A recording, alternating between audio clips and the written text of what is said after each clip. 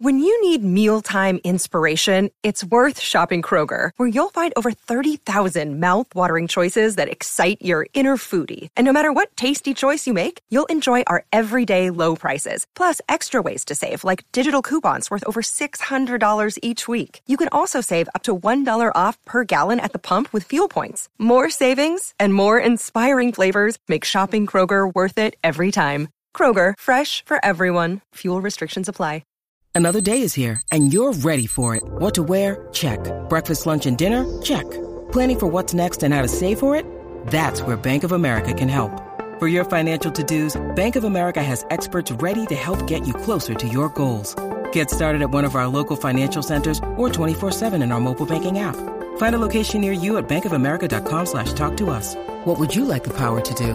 Mobile banking requires downloading the app and is only available for select devices. Message and data rates may apply. Bank of America N.A., member FDIC. Mother's Day is around the corner. Find the perfect gift for the mom in your life with a stunning piece of jewelry from Blue Nile. From timeless pearls to dazzling gemstones, Blue Nile has something she'll adore. Need it fast? Most items can ship overnight. Plus, enjoy guaranteed free shipping and returns. Don't miss our special Mother's Day deals. Save big on the season's most beautiful trends. For a limited time, get up to 50% off by going to BlueNile.com.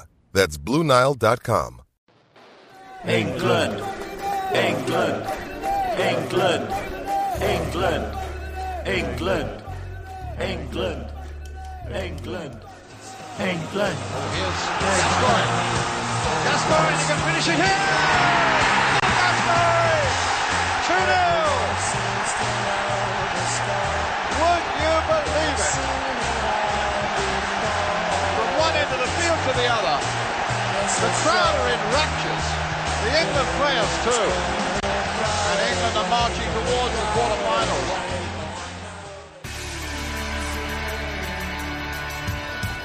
England, England, England, England, England, England, England.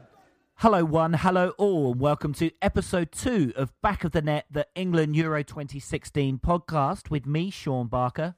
And me, Sam Davis. And thanks for joining us as we bring you shows throughout the tournament. As long as England are in it, of course. Yeah, let's hope it's for a while yet.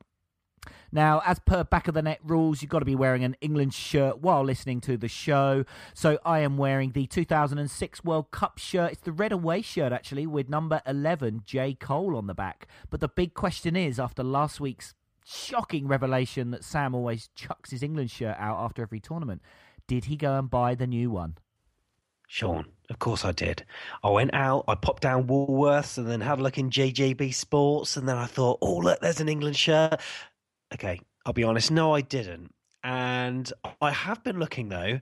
The current England shirt, I'm not actually that fond of, to be honest, but I'm actually going to Lyon on Thursday. So I'll be in France for a few days, and after all the recent revelations, I'm kind of thinking twice about wearing an England shirt, so I did decide against it.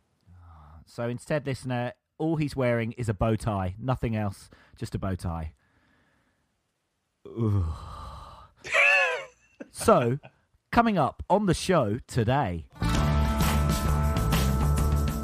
we bring you some of your fan thoughts after the 1-1 draw with Russia.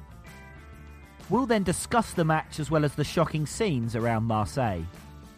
Sean will test your knowledge of a former England Euro great. Is there such a thing? With today's Do You Remember quiz questions. We'll have the latest England news from our news booth, where I certainly hope you're going to be wearing more than a bow tie, Sean.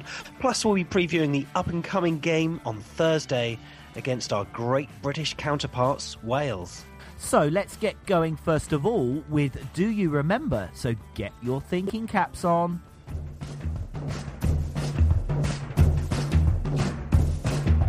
Do you remember? Do you remember?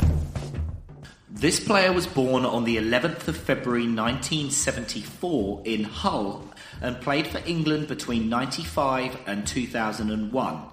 He was a midfielder who received a total of 23 caps for England, scoring 4 goals and featuring in Euro 96, coming off the bench in 3 games, and in Euro 2000, where he made 2 substitute appearances.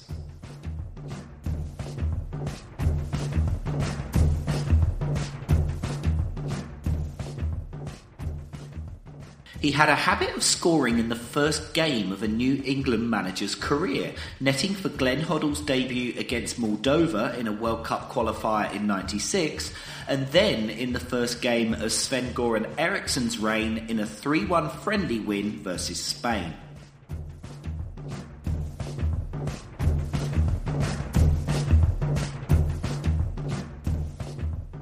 After scoring that goal for Glenn Hoddle's side in '96, he was then dropped from future England squads for 4 years, until Kevin Keegan recalled him in 2000 ahead of the Euros that year while he was playing for Liverpool.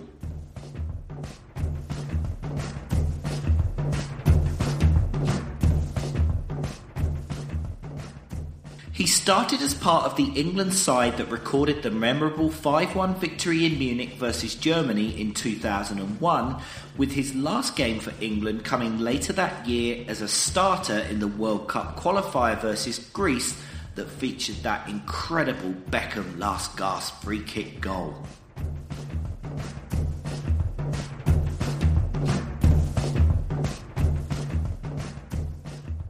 During his lengthy club career, he played for Spurs, Middlesbrough, Everton, Liverpool, Leeds, Nottingham Forest, and lastly, his hometown club, Hull City. Do you remember? Do you remember?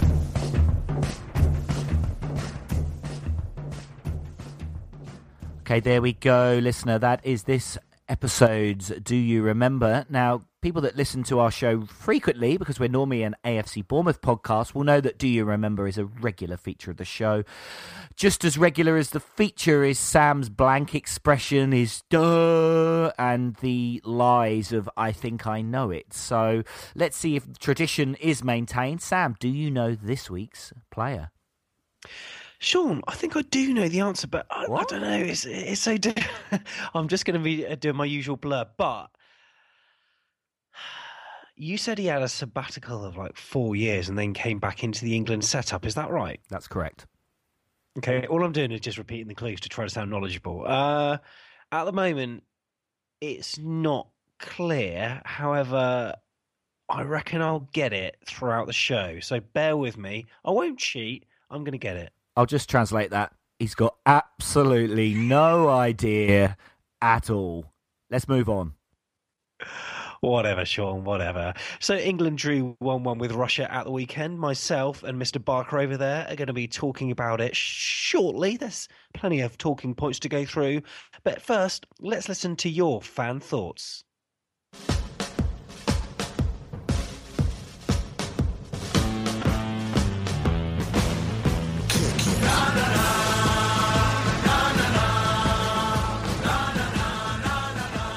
I think Wales might actually turn us over. The way they played against Slovakia looked like a good team as well. They got some dangerous players.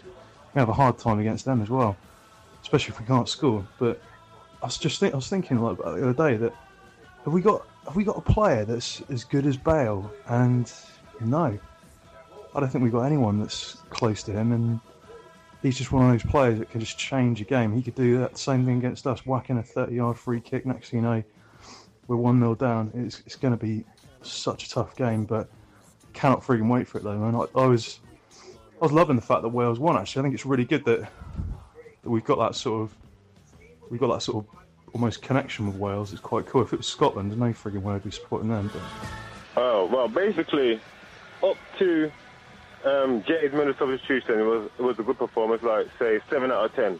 But after that, it just went down for me. Basically, when he took off Wilshere, took off Rooney for Wilshere, he should have took off Sterling for Vardy as well. And at that time, go for another goal, because there was pressure on us, but not too much. You could see they couldn't nick a goal. That's how they was going to get a goal. But at the first half, we should have been like 4-0 up, if you get what I'm saying. I thought we played rubbish. I thought we played like a load of schoolboys. We're good at doing their paperwork, but when it comes to the results and the exams and getting the goals, we were rubbish. I think Wales on their day, though I'm born in England, Wales are slaughter us. Well, there's 2 players what should have been on that plane, but I'm afraid they're not there, and I'm disgusted, but I suppose they weren't fit. That was Andy Carroll and Defoe. If we'd have had them 2 up front, I think we'd have seen goals going galore. With that team we got today, look, everybody's shouting about Harry Kane. He's only been a year in the top flight. No. Even to Jamie Vardy and having Drinkwater on them pair, still don't think them 2 together will be able to do the results. No good talking, you've got to look at it on paper. We've been in and out of competitions and we're losing. We're not strong enough and we're not ruthless enough. Like last night, France won't win it. Romania should have won that, but they knew what to do at the end to get that goal. So did the Russians on the English tonight. They knew what to do to get a goal. Nah, the first half we was really good. I thought we looked really good. I thought we should have had 2 or 3 goals, right? I thought I was a little bit disappointed with Sterling. I was a little bit disappointed with him. I think he should have been hooked before half-time and put Vardy on, or maybe. But Wayne needs to play up front, mate. Wayne needs to play up front. Him and Vardy, with Wilshere behind, just give us some options. Lallana was superb. The back 4 I thought was coped quite well with them. They had a lucky, header. But, it's all good. We haven't lost, have we? We've still got to play the World on Thursday.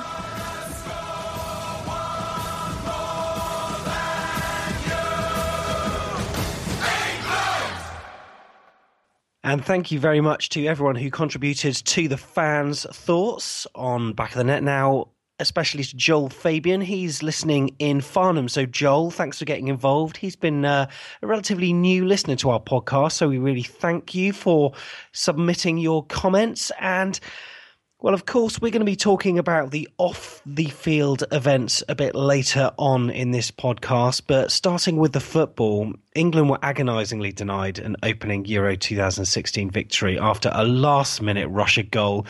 And that saw the Group B game finish 1-1 in Marseille. Roy Hodgson's men created plenty of chances throughout the contest. Eric Dyer made the breakthrough with that curling free kick, and we were trying to see the match out, but then Vasily Berutsky salvaged a dramatic draw. So that means England are returning to their base now to prepare for quite a crunch game against Wales on Thursday, while Russia are in action against Slovakia on the Wednesday. So the teams lined up, and Sean, you weren't that far away from getting the lineup 100% correct. I know, it was pretty close, eh? I had picked Wilshere ahead of Lallana, but other than that, yeah, I wasn't actually that surprised we ended up with the team that we picked. I think you were a bit further away, eh, with your selections. But who knows? Maybe your selections would have won the game. But no, obviously the Rooney dropping deeper that we haven't seen was a little bit surprised, because I think maybe Roy, pulled a bit of an Eddie Howe for Bournemouth listeners, in that, you tell the media one thing and do something else. Roy had always been pretty clear that Rooney's a striker, he plays up top and all that kind of stuff, and then suddenly we saw him dropping deep, and you've got to say what a brilliant performance I think Rooney had. For me, totally justified why he was in the side and why he was playing. But other than that, the lineup I think looked really good, and our shape looked really good, and yeah, we felt pretty comfortable going into kickoff. Yeah, I mistakenly on last week's episode said that Kyle Walker and Klein would be starting, forgetting that they are both right backs. What an absolute idiot I am. What a buffoon, some may say. But I thought it was a really good first half. The only thing that was lacking, of course, was the goal. But I don't know, it's really strange. I was tracking some comments online on Twitter whilst I was watching, and you do see some negative comments coming through. People saying that we should be more clinical, and yes, we should have been. But there seemed to be more positivity from the sort of overall performance as a whole after that first 45 minutes, despite there not being any goals. I thought there'd be frustration, but there wasn't. There was a lot of optimism.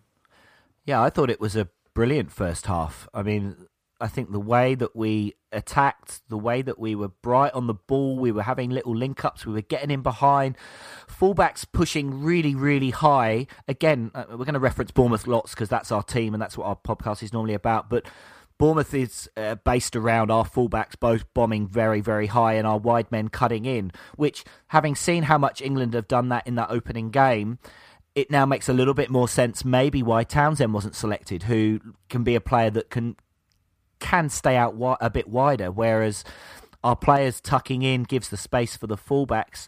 I mean, Lallana had a couple of chances, one where he drilled it straight at the goalkeeper, another one that he scuffed. Smalling had a great header again that went straight at the goalkeeper. There was that nice Sterling back heel, Rose crossed and Ali missed it. I mean, there was almost a great Rooney through ball to Ali. There was a lot of chances, and you just... I had a mate of mine here who... Mark, who rarely gets up early to watch games because we're down here in Wellington, New Zealand, so it was 7 a.m. start. And he said, I might make it for the second half. And I was texting him in the first half going, mate, you need to come and see this. We're actually playing really well. And his reply was, what's the score? And I say 0-0. And he said, I'll stay in bed. And I was like, no, seriously, this time you need to... So it was a great first half. I also just want to reference, because it kind of got overshadowed by everything else, that brilliant moment when Joe Hart smashed the ball against Smalling's head, and it almost, if he'd hit it a bit harder, would have gone into our own net. It was just like the commentator didn't really comment on it enough. I felt it needed at least multiple replay angles. So, just a quick question, actually. When you're watching, Sean, obviously being on the other side of the planet to us, what commentary team have you got? Because we've obviously got we've got ITV down here. So, obviously BBC and ITV share it. So we had Clive Tildesley and Glenn Hoddle as the co-commentator. Who do you have? ITV. Oh, you did. I was just checking because I wondered if you had some kind of some Kiwi doing it or something. No, it's ITV coverage for me and BBC. Oh, good stuff. So yeah, the first half, I actually half-time I was quite pleased. Now, I was actually watching the game with a Wales fan because we had a sort of double header. Me and my friend Martin, I watched the Wales game, and I was really G'd up for Wales. I was so happy for them. And when Robson Kanu scored their winner, I actually leapt off the sofa and said, yeah, and I was more animated than him. But the first half of England, I was sort of really disappointed, but I didn't really show any emotion in front of him. And but I did say, come on, we need to be making a breakthrough. He said that we should have been about 4-0 up. Yeah, we should. And the start of the second half, I guess, was some of the most disappointing moment. Was that we knew that Russia couldn't be as bad as they were in the first half. I do think partly we did restrict them. I think our centre-back pairing, Smalling and Cahill, kept the big lad quiet and I actually think looked pretty well set and solid. But we didn't really fire right from kickoff. It was, as the commentary said, I think when they put up the injury time, it said, England want 20 minutes here because we don't want it to end. And that was totally true. And we just... I don't know so much as we let them come into the game as much as poor as they were. They're still an international side, so there's still quality within them. That was the only thing was a little bit disappointing. But then, we kept playing well. We had the breakthrough, and then we had that Rooney shot on around 70 minutes where you've got to credit their goalkeeper. That is a brilliant save. When it fell to Rooney, you're thinking just hit it low, side foot it, hit it low and hard. He pretty much did, and the goalkeeper's got down and got his forearm to it. It was a tremendous save. Now, had that gone in, I have no doubts that we would have gone 3 or 4-0. Absolutely. Wow. That was the moment for me where we've sealed the game, they roll over and we dominate. But of course, it didn't happen. Substitutions have caused a lot of issues and a lot of talk, Sam. What were your thoughts on the changes that Roy made? Well, firstly, I was, as much as the first half was a sort of great performance, I did still have some issues with players, more so in the second half. There's been criticism of Harry Kane. But my main issue was not with Harry Kane, it was with Raheem Sterling down the left-hand side. He doesn't seem to play with this kind of fearlessness that he used to play with. Now, when he was at Liverpool, he used to run and just didn't. But now at Man City, he's almost got some shackles put on him a bit. But as much as he was doing running and stuff, and as much as he was holding on to the ball relatively well, his last touch was always really poor, and he gave the ball away a number of times, and he's just not as clinical as he should be. And I would have rather had someone like, I mean, I don't know if Daniel Sturridge could fit in over there on the left-hand side, but I don't know. I would actually quite like Daniel Sturridge to start against Wales on that side. But Raheem Sterling, for me, should have come off a lot earlier. The players that he brought on were not expected. Now, Jack Wilshere replaced Wayne Rooney after about 78 minutes. That was something I didn't expect. Now, Wayne Rooney, I thought, was having a great game. He was like our Pirlo in the middle of the pitch, and he was, very, he was dominating possession and very calm on the ball. Jack Wilshere, of course, hasn't played much this season, but when he came on against Portugal in that friendly at Wembley, as we mentioned, he did add a bit of a sparkle to it. But I did think that there were other players that should have maybe come on, like ahead of Wayne Rooney. And then who else did we have on? James Milner. He did replace Raheem Sterling, but if anything, it should have happened about half an hour before. But James Milner wasn't the person that I expected to be replacing him with. Yeah, I think by the time the Milner change came, I mean, that was very much a shut up shop and let's just hold them out because they're going to put more players forward. I think the Rooney change, I mean, he said Rooney was tired, but I don't know. I mean, they weren't exactly running us ragged in the middle of the park, were they really? So I don't know, it was funny watching Rooney in that kind of position and being the kind of experienced player. It for me, it gave kind of flashbacks to Beckham, when Beckham was captain, when Beckham was getting on a little bit, and where you could just see when Beckham played, he just wanted to drive the team on, and he just was everywhere. And even though he was a bit slow and all that kind of stuff, he would still be wanting to dominate the team. And I like that, and I think that was great when Beckham did it, and I think it was great when Rooney did it. So I guess the change that I thought he was going to make, which lots of people have talked about, was Vardy. I mean, yeah, as well as we played, and I think we played exceptionally well, to have Kane and Sterling, both did not have great games, showed there's still potential to improve. Russia were starting to come a little bit higher. We were sitting back deeper, and as people have pointed out, we've got on the bench what showed during the Premier League season the best striker possibly in the world when it comes to counter-attacking football. And we did have 2 or 3 breaks where we were on them. So it wasn't even as if, Roy's looking at it going, well, we're not getting in situations that would suit Vardy. We absolutely were. And yet we didn't bring him on. He was very cautious. It was cautious substitutions. It was, let's manage this game. Russia didn't have us on the ropes, and I think that's what he was thinking, was they are not troubling us as we are, so we can see this game out. But, as we've shown, it only takes a corner or some such to change the game. Now, and that ultimately is what let us down. But I want to get onto the negativity, I think, of fans because of that goal. I think was just a nightmare. On Twitter, I put out that, I think there's too much negativity, and then I had a reply from someone telling me that we were rubbish, or like the guy on the fan thought we were rubbish, and that this tweet was that he'd fallen asleep. He was almost falling asleep watching us. It was like, what that? After all those chances we created, how are you falling asleep? But the small margins, I watched the Germany-Ukraine game where Germany, for most of the game, bossed it. Ukraine had chances, more chances than Russia had, but bossed it. But we're only 1-0 up. Ukraine had a corner in stoppage time at the end. Now, if that cross had been a better delivery and got on the head of a centre-back from Ukraine and Ukraine had stuck it in the net and it was 1-1 against Germany, would we all be saying, man, Germany were rubbish, awful, they're going to get knocked out? The delivery wasn't great. They break and they score.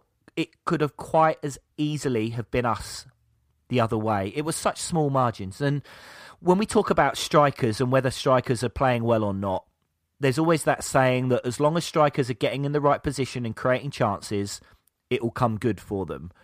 And for me, that applies totally to this England performance. We made countless chances. If we hadn't made chances and we just got 1-1, I would have worried. If we play as well as we played, particularly in the first half, I honestly don't think we have any worries, and I think we'll be too strong for the teams coming up. But it is, I mean, with Berezovsky scoring, it is so England, isn't it? It's just such an England thing. And I hear what you're saying, but there's naivety. There's naivety, and when we're on top, we've got to be more clinical. And I know we get the chances, and the keeper pulled off some wonder saves and stuff, but I don't know. It's just so disappointing in my head, right? I just thought, right, I'm not going to build myself up this tournament. I'm just going to watch it and enjoy the festival of football that is set before me. But when England play, you have to get involved. You have to. And I just didn't really know how to feel. You know what the worst thing is about it in these tournaments? There's like another 5 days until the next game, and you're seeing all these other teams playing and winning, like Spain, who did it today with a sort of relatively last-minute goal. It's so frustrating. Thursday, but now I suppose it's only 2 days away now, but even still, it's 2 days too long, isn't it, Sean? Yeah, I know, but I think the players, maybe because it's a typical England thing, I don't think they'll be too down, because it's like, oh yeah, there's always potential for that. I reckon they're going to be pretty hungry to put it right against Wales. So that was the sort of matters on the pitch. Off the pitch, it wasn't so good, was it? Now, I was watching the ITV coverage, and they were being very cautious about what they were saying, obviously just trying to take it in. So I didn't actually see much about what was going on in the stands or watching the programme, but it was mainly through social media that I saw exactly what was going on. And inside the stadium, it wasn't exactly a pretty scene, was it? It wasn't. And no, having kind of watched the ITV coverage of what was unfolding, I thought it was rubbish, like the fact they were not really committed. I know they wanted to talk about the football, but there were bigger events going on there. And I felt the way they kind of seemed to pretend nothing was happening, and then it must have been like they were reading the tweets that were coming into them saying, why aren't you addressing it? That then they came back out one of the ad breaks and then kind of said, it appears there's some issue between the fans. And whereas, I stuck on Radio 5 Live and pretty much listened to Radio 5 Live for like the next 4 hours. So when you guys all went to bed after the game, there was the night show of 5 Live, which of course was coming into my lunchtime. So I was washing dishes, listening to, the reports, and they gave really, really great coverage of what was going on. And obviously then there were all the videos from people's phones and the information coming out. And, there'd been days of it. But the thing that frustrates me is the way that, because it's England fans, immediately it's England fans fighting, and it's England fans involved in scuffles, and the way it was perceived. And yes, I know England fans, not going to say England fans are all great. In any society there are bad eggs. Now in England, with our past record, yes, there's been lots of bad eggs, and we take to tournaments more fans than any other nation. So on a sheer numbers, everyone's got some baddies. Yes, we're going to have some more baddies, and if you flare them up, they're going to fight back, and that's horrible, and there is absolutely no place for it. But when you hear stories of friends that were having drinks with 30 other England fans and having a great day on a bar in a corner of a little French place, and then they're suddenly set on by 300 or 400 organised thugs that attack them for no reason, that to me is disgusting. And I was at Germany in 2006 as an England fan, and I was sceptical going, because you worry because of what you read in the papers and the past stuff. I thought, I hope things are going to be okay. Now, I was there through all the group stage, and I know there were some issues in the knockout stage, but there was no trouble at all. There was 80,000 England fans in Germany.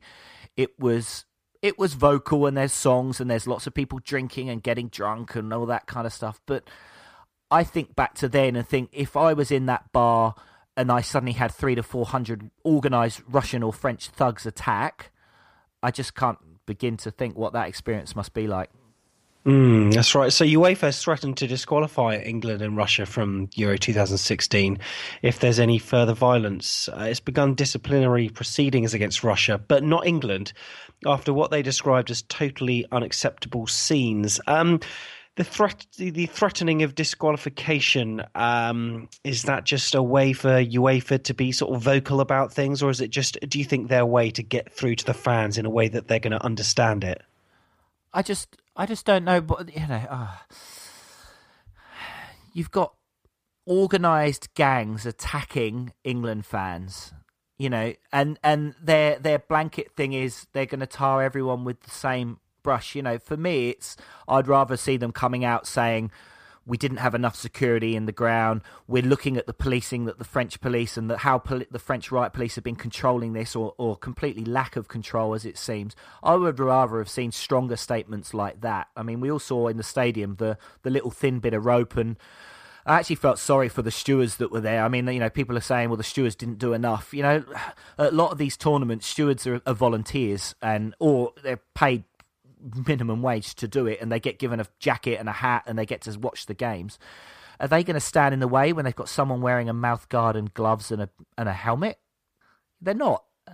Yeah, that's right. They've been describing the England fans as, girls or something like they, this is not a sexism thing. I just wanted to say that, but that's what the Russian fans have been calling England fans. Little girls when it comes to hooliganisms. We're the real hooligans, sort of thing. And as you say, wearing MMA gloves, gum shields, and things like that. I'm sure England were giving it some as well, but visually, it did seem to be quite obvious where it was coming from and where it is going to, and it was the Russia fans, marauding towards the England fans. Yeah, there was a listener on Radio 5 Live who phoned up. It was a lad from Manchester who said, "Oh, look, I'm going to be honest with you. I was an England hooligan, and I've been involved in past tournaments with trouble, organised trouble, and he has to hand his passport over." And there's this network of hooligans, and it's ridiculous. It's all so organised. They all have each other's phone numbers and WhatsApp, and they can communicate each gang to arrange fights or whatever else. Now, he was saying they knew before the tournament started that the Russians were going to cause trouble. They saw it that this is going to be their tournament, and they flew into Switzerland, and then they drove cars from Switzerland into France so they wouldn't be detected on the flights. And it's just horrible because it takes away from the football. It tarnishes the whole of football as the game, because you have people who aren't football fans saying, look, same old troubles, here we go. It's a bigger issue. There's awful issues going on. And in 2 years' time, we've given the World Cup to Russia, and in the height of the England hooliganism back in the 70s and 80s, certainly you wouldn't have seen Mexico 86 staged in England, would you? No, that's right. So I suppose we need to sort of move on to more sort of lighter thoughts. And if you're a regular listener to the podcast, you'll know that Mr. Barker over there regularly gets into his news suit and travels across into the news booth, thinking up his most incredible puns. And last week, Sean, they weren't the best. Oh, what? I thought you were going to say something totally different there, Sam. I am very confident that this week's puns have raised the game. Absolutely raised the game. Now, I'm just going to get into my news... What did you call it? My news booth suit, or my news suit? Your news booth suit. I mean, sometimes it's just a birthday suit, Sean. But anyway, he's just popping across to the news booth now. So, formal introduction. Here is Mr. Barker with the Euro 2016 Back of the Net news.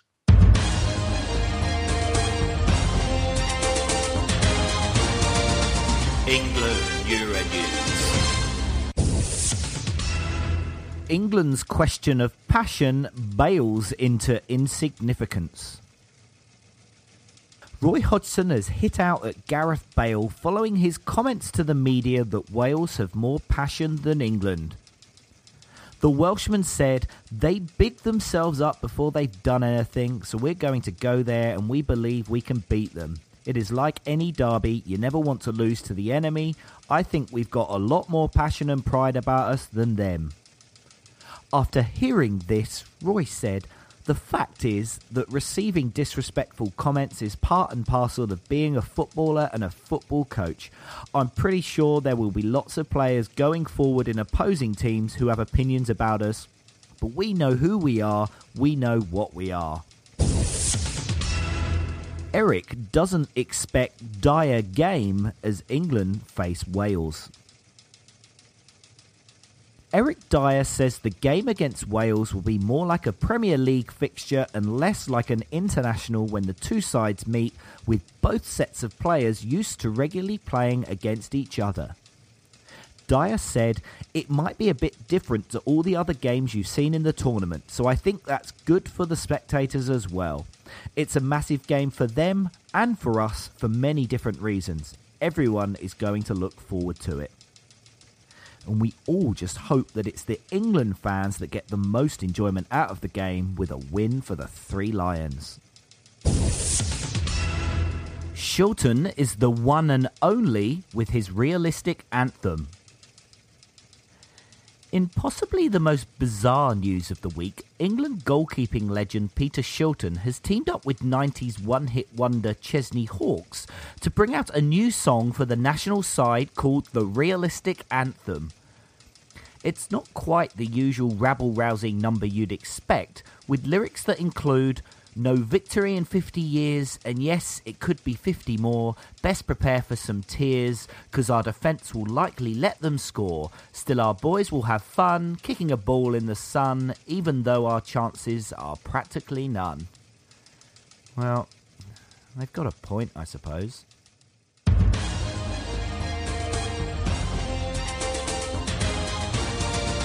England Euro News. So thank you very much, Mr. Barker, for all the England-related Euro 2016 news there. And I was quite liking your puns, although I think that some of them were a little bit obvious, can I say. Now, the first one, England's question of passion bails into insignificance. Oh, very well done. Very clever. Thank you. Thank you. Eric doesn't expect dire game as England face Wales. How long did that one take you? 2 seconds? 3 seconds? What? That was the quickest one to do. I'll give you that, yep. Now, this one I'm a bit confused by. Shilton is the one and only with his realistic anthem. Now, I know he's got a song out, as you said, but the one and only, that's referencing Chesney Hawkes, right? Yes. So what's the relation to this? Well, you know the song, right? You know, Sam, do you know who Chesney Hawkes is? Yeah, I remember the song. Yeah, so I am the one and only. Yeah. Yeah, well, Shilton is the one and only with his realistic anthem because he's teamed up with Chesney Hawkes for the song. I didn't know that. Was I not listening? I may have been typing away at the time and not actually listening while you were doing the news bulletin. My word. I don't always listen. I may have had my other headphones on, so that's probably why I got a bit confused there. Sam. I'm so sorry. I haven't always got selective hearing like that, honestly. I promise you. Terrible. Hey, so you know Chesney Hawkes? Yeah, well, you do know Chesney Hawkes. One and only was with his big song. Actually, doing a bit of a discredit, calling him a one-hit wonder, because it's a bit of a music knowledge for you, is after that he decided that he wanted to focus on songwriting, and he actually wrote loads of pop songs, big hit songs for other people throughout the 90s, and made loads of money. There's actually a number of artists. Is this turning into like Music 2016 podcast, Sean? But another one, there's a guy that won Fame Academy, a number of this was a poor man's X Factor or a poor man's Pop Idol that the BBC put together, kind of Big Brother meets X Factor, where the contestants all live in a house together and then every Friday they have the live shows. And there was a guy that won that, a Scottish guy called David Snedden, and he actually won Fame Academy, had a top 10 hit or whatever, because, you know, the one that they sing when they reach the final or whatever, that went to number one or whatever. But after that, he went into oblivion. He's the same. He writes songs for people left, right and centre. He's minted. Yes, the way to go, Sam. Yeah, so you don't present, you just write. So you see, maybe we just need to write scripts for other podcasts. I could just write other puns. Maybe just keep writing puns for other people. Hey, so Sean, can I just say something? Earlier on, I was looking through some old MP3s. I've got an MP3 back catalogue that's huge, and I found this band, Sean, called Main Street, right? And you may know a little bit about this band, but I was listening to a couple of the tracks. I thought these could make some great musical interludes during the Back of the Net podcasts. I thought you meant like in the stadiums during Euro 2016. Well, do you know what? Oh, thanks, Sam. Yeah, we were just the band that never quite made it. You know, we actually. All right, this is totally off football, but we got kind of to the stage where there was a record company that were kind of interested in us, and they sent their A&R guys to come to see us play a gig in London. And we were playing, and playing before us were friends of ours in a band that we'd played with a few times before. And these A&R guys came down to watch us, didn't like us, liked the other band, which were friends of ours, signed them to a 3-album deal, and called Air Traffic, who are a great bunch of guys. And I know Air Traffic. Yeah, Chris. Oh, that's unbelievable. Yeah, I've seen them many a time as well. But I wasn't bitter, when I got an email once with a photo of one of them sat on the knee of Dave Grohl backstage of a festival they were playing at in Belgium, while I was, I don't know, just sat at home crying, listening to my Main Street records. Thanks for bringing that up, Sam. As if supporting England during a major tournament isn't enough of a downer. You've added that to the mix. It's going to get better on Thursday. We're going to be heading into our second game of Euro 2016, needing a win against Group A leaders Wales. That just sounds funny, doesn't it? To offset the disappointment of losing that late lead to Russia. Now, in contrast, Wales at the weekend, they got off to a fine start as Hal Robson, Kanu and Gareth Bale struck twice to earn the Dragons a 2-1 win over Slovakia. Now, England boss Roy Hodgson will have a fully fit squad to choose from. No injury concerns, though he does face a tough decision on whether to start Jamie Vardy. There's a lot of pressure. There's a lot of talk about that. There's been a lot of talk about Harry Kane taking the corners and all that kind of stuff. For Wales, goalkeeper Wayne Hennessy faces a race to be fit after he missed the win against Slovakia due to a back spasm. Backup keeper Danny Ward played against Slovakia instead, although Chris Coleman will be hoping his number one is fit to return against Roy Hodgson's side. Now, the newspapers are doing their predictions, the media are doing their predictions, and they're saying there is going to be no change. It's going to be the exact same starting 11, Sean, for England, that is. Are you happy with that? I wouldn't be overly surprised if it was the same starting 11, because I think there was so much good about the way that we played and the link up, and we know Kane can play a lot better than that. So if we play the same way as we did against Russia, but we have a more firing Kane, then I think that'd be a good thing. I didn't feel like it was the formation or the way that we played meant Kane didn't have a good game. I think he just didn't perform for whatever reason. It was that scenario based more than the formation based for me. Sterling just didn't have any end product really, or very little end product. He just seemed to run in straight lines, didn't he? Which you might be right. Maybe at Man City he's lost a bit of confidence because he's not the big boy in the changing room anymore like he was previously at Liverpool. Maybe. If we go back to the pre-tournament warm-up against Portugal, which was then meant to be lined up as if we were playing Wales, we did have Milner and Dyer both in the side, which was the idea was to try and nullify the Ronaldo effect, although Ronaldo didn't end up playing. So I don't know whether we changed it once we knew Ronaldo wasn't playing or whether we played it anyway. So I don't know. There's a sneaky part of, do we try and nullify that Bale threat by playing an extra player that's, you could say, more defensive-minded, but then who comes out for him? Lallana really impressed me. I've always been kind of not sure with Lallana just how good he is at England level, but he played sensationally well, I thought, and totally deserves to be in the side. So you've got to say, well, surely he gets picked. The game is, as Eric Dyer said, is going to be of a faster pace than a normal international. It is going to be more like a Premier League game, I think, in which case having a guy that scored over 20 goals in the Premier League in Vardy, should he be on the field? Yes, probably. So if I was to pick, I would probably go Vardy ahead of Sterling. But I could totally understand if he names the same side.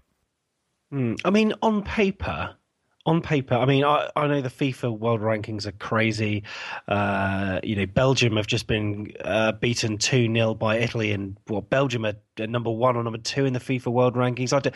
I don't know where Wales are. They're probably like 3rd or something. Who knows? But on paper, though, 9 times out of 10, England are going to beat Wales, aren't they? They are. If you equate it to a Premier League game, Looking at the two sides, I mean, well, you'd have to say England are Spurs at the moment because we've got so many Spurs players in our ranks. You know, who would you say, not saying formation-wise or anything, but just in terms of level, I mean, what? Are Wales like Stoke? Yeah. I mean, in terms, you know, I'm being serious. In terms of if you took their squad as a whole, and yes, they've got Bale with the world-class player and all that kind of stuff, but without him, you've got a talented bunch of players. But if they were playing in the Premier League, like, they'd be what? Would they be mid-table? They would be Stoke, and we would probably be Arsenal because we've got so much sort of going for us. Yet we always sort of fail at the final hurdle, sort of thing. So yeah, I think Stoke is probably a realistic sort of realistic metaphor. And having watched that Wales game, to be honest, I mean, you take the Bale goal out of the equation, which was a great free kick. Of course, it was. Did Bale carve them up repeatedly? I mean, and I think that's kind of is testament to Wales in that it didn't look like they were completely relying on Bale, although if ever there was two players close to a ball, they'd immediately give it to him. I understand that. And you know, who's to say that this game he's going to come alive and totally dictate? We just don't know. But I think you could possibly overestimate the threats, maybe. Well, interestingly, as we heard earlier with Joel on the fans' thoughts, our new listener in Farnham, he did say, quite interestingly, is there an English player that's on the same level as Gareth Bale? He's probably right. Gareth Bale obviously could easily get into the England side, but is there anyone better than him in the England setup? Probably not right now, but if you were to take the two squads as 11 players, I mean, who would you have? Who would you want? Okay, so you're going into the Premier League season or you're going into Serie A or whatever. You can either have the Wales squad or you can have the England squad. I would choose England, and I still stand by if we perform like we performed for a lot of the game against Russia, of course we need to take our chances, but I think we'll be too good for Wales if we perform like that. So our last few games against Wales, European Championship qualifiers in 2001, we beat them 1-0 on our own turf. At the Millennium Stadium, we beat them 2-0. And then we had a couple of World Cup qualifiers back in 2004, 2005, where we beat them 2-0 at Wembley and 1-0 at the Millennium Stadium. So it's been 4 wins out of our last 4. Do you think it's going to be a 5th win in a row for England over Wales, Sean? Yes. Do you? I do. Wow. I think we will win it, and I think we will win it. I'll be conservative and say we're going to win it 2-1. And Kane will score, and Rooney or Vardy will get the other goal. I like that. I do like that a lot. I do see the game myself as being very similar to our qualifying match against Scotland, where I can't quite remember how it went with the scoring. I think England were 2-0 up and then Scotland pulled one back, but then we scored again or something like that. I think we ended up winning 3-1. So I want to go for a 3-1. Harry Kane, Wayne Rooney, and just because he's probably going to prove me wrong, Raheem Sterling. Ooh.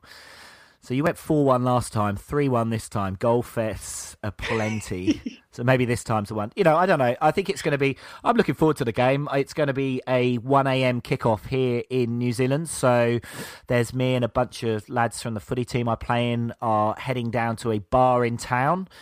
To not the Welsh bar, which is the furthest south Welsh bar in the world, apparently. There's no bar deeper into the South Pacific, Southern Hemisphere, which is totally Welsh. It used to be an old toilet block here in Wellington. It was an old toilet. So they converted it into a Welsh bar, and it's built in. Whatever. Sam, sorry, Sean. Sorry. What were you saying? I was just talking about the architecture of Welsh. All right. Anyway, whatever. Sam, were you going to be in France, or are you still going to be in England for this game?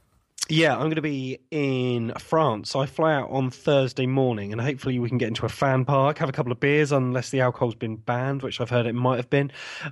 So yeah, we'll be in a fan park, and then I know there's a 5:00 game. I don't know what that is, but then I'm going to be watching Northern Ireland v Ukraine in Lyon, 8:00 kickoff. So should be quite an interesting one. Ooh, wow. Well, you enjoy that. You stay safe and just, relax and have fun in the tournament. And for the show after the Wales game, we're working on a couple of avenues because Sam could well be enjoying the Euros far too much to be able to put together a show with me. But we will hope to get Sam at least on the phone.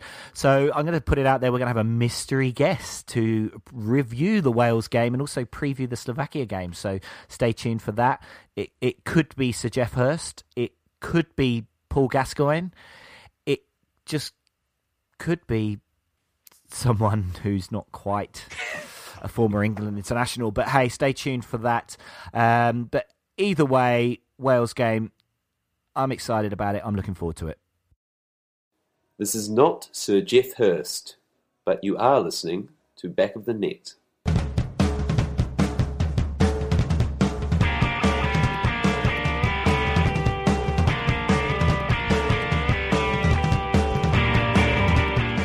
So that just about wraps up this episode of Back of the Net, the England Euro 2016 podcast. Remember, if you haven't subscribed already, you can do it via iTunes on your iPod. Just click that subscribe button, and then every podcast we do will be automatically downloaded to your device. You can do it on Mixcloud as well. Just go to afcbpodcast.com/Mixcloud. You can go to YouTube as well. We got so many ways to listen. Just simply go to afcbpodcast.com, click the how to listen link at the top, and you can listen there, whether you're listening on a PS4, in your car, on your phone, on a tablet, whatever. We've got all the ways that you can do it. And you can listen to all our Do You Remembers, and each week Sean says I'm scratching my head for the answer, but Sean doesn't know this, but I think I've now got the answer. I think I've got it. Did you Google? No, I didn't. I did not Google. Okay, I promise. Wait, you're looking at me with a death stare. I really have not. I feel like this is going to be a hollow victory if it is indeed a victory, although I still have a sneaky suspicion it's going to be snatched. He's going to snatch defeat from the jaws of victory. But so at the start of the show, we did give you the Do You Remember. It was a player born in Hull, played under quite a few different managers for England, in total of 23 caps, played during the memorable 5-1 victory versus Germany. Go on then, Sam. Who is it? I was going to say Steve Stone, but I said that last week. It was and is, and I'm confident, Nick Barmby. Oh, yes. Am I right? Yeah, am I right? Am I right? You are right. Get Sam in. Davis. He's just sneaked a last-minute winner. It was the connections with. It was actually none of the England stuff. It was his Premier League clubs. So Spurs, Liverpool, and then him going back to Hull. And I was thinking, what Liverpool midfielder was it? Because I used to support Liverpool being my Premier League club, but obviously there are other teams that take preference now. But yeah, Nick Barmby, he was a funny old player. He was. I would never say he was an England great. He wasn't, but he was part of that great side in the 5-1 victory, which was, does go down in history. So there'll be another Do You Remember on the next show, so stay tuned for that. There's more England Euro greats. What a team we're assembling. Andy Sinton, Nick Barmby. Oh, who's next? Oh. So that's pretty much it now. Sam's...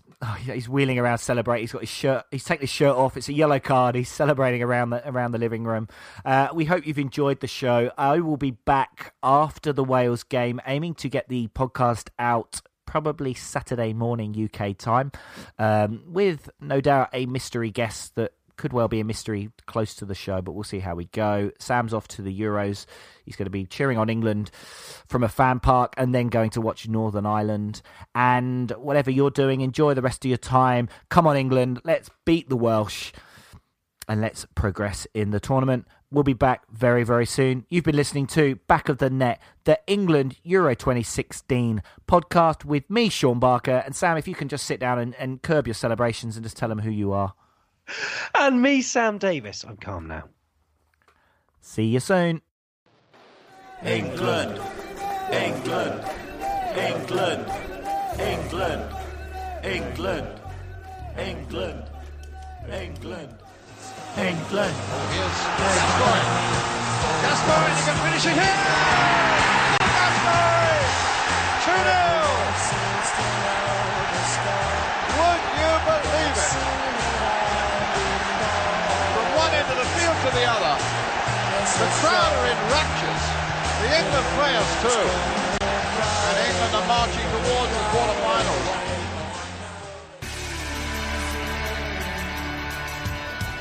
England, England, England, England, England, England, England,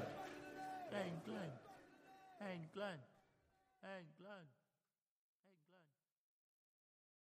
Sports Social Podcast Network.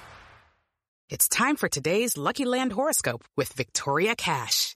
Life's gotten mundane, so shake up the daily routine and be adventurous with a trip to Lucky Land. You know what they say, your chance to win starts with a spin. So go to LuckyLandSlots.com to play over 100 social casino-style games for free for your chance to redeem some serious prizes. Get lucky today at LuckyLandSlots.com. Available to players in the U.S., excluding Washington and Michigan. No purchase necessary. VGW Group. Void where prohibited by law. 18+. Terms and conditions apply.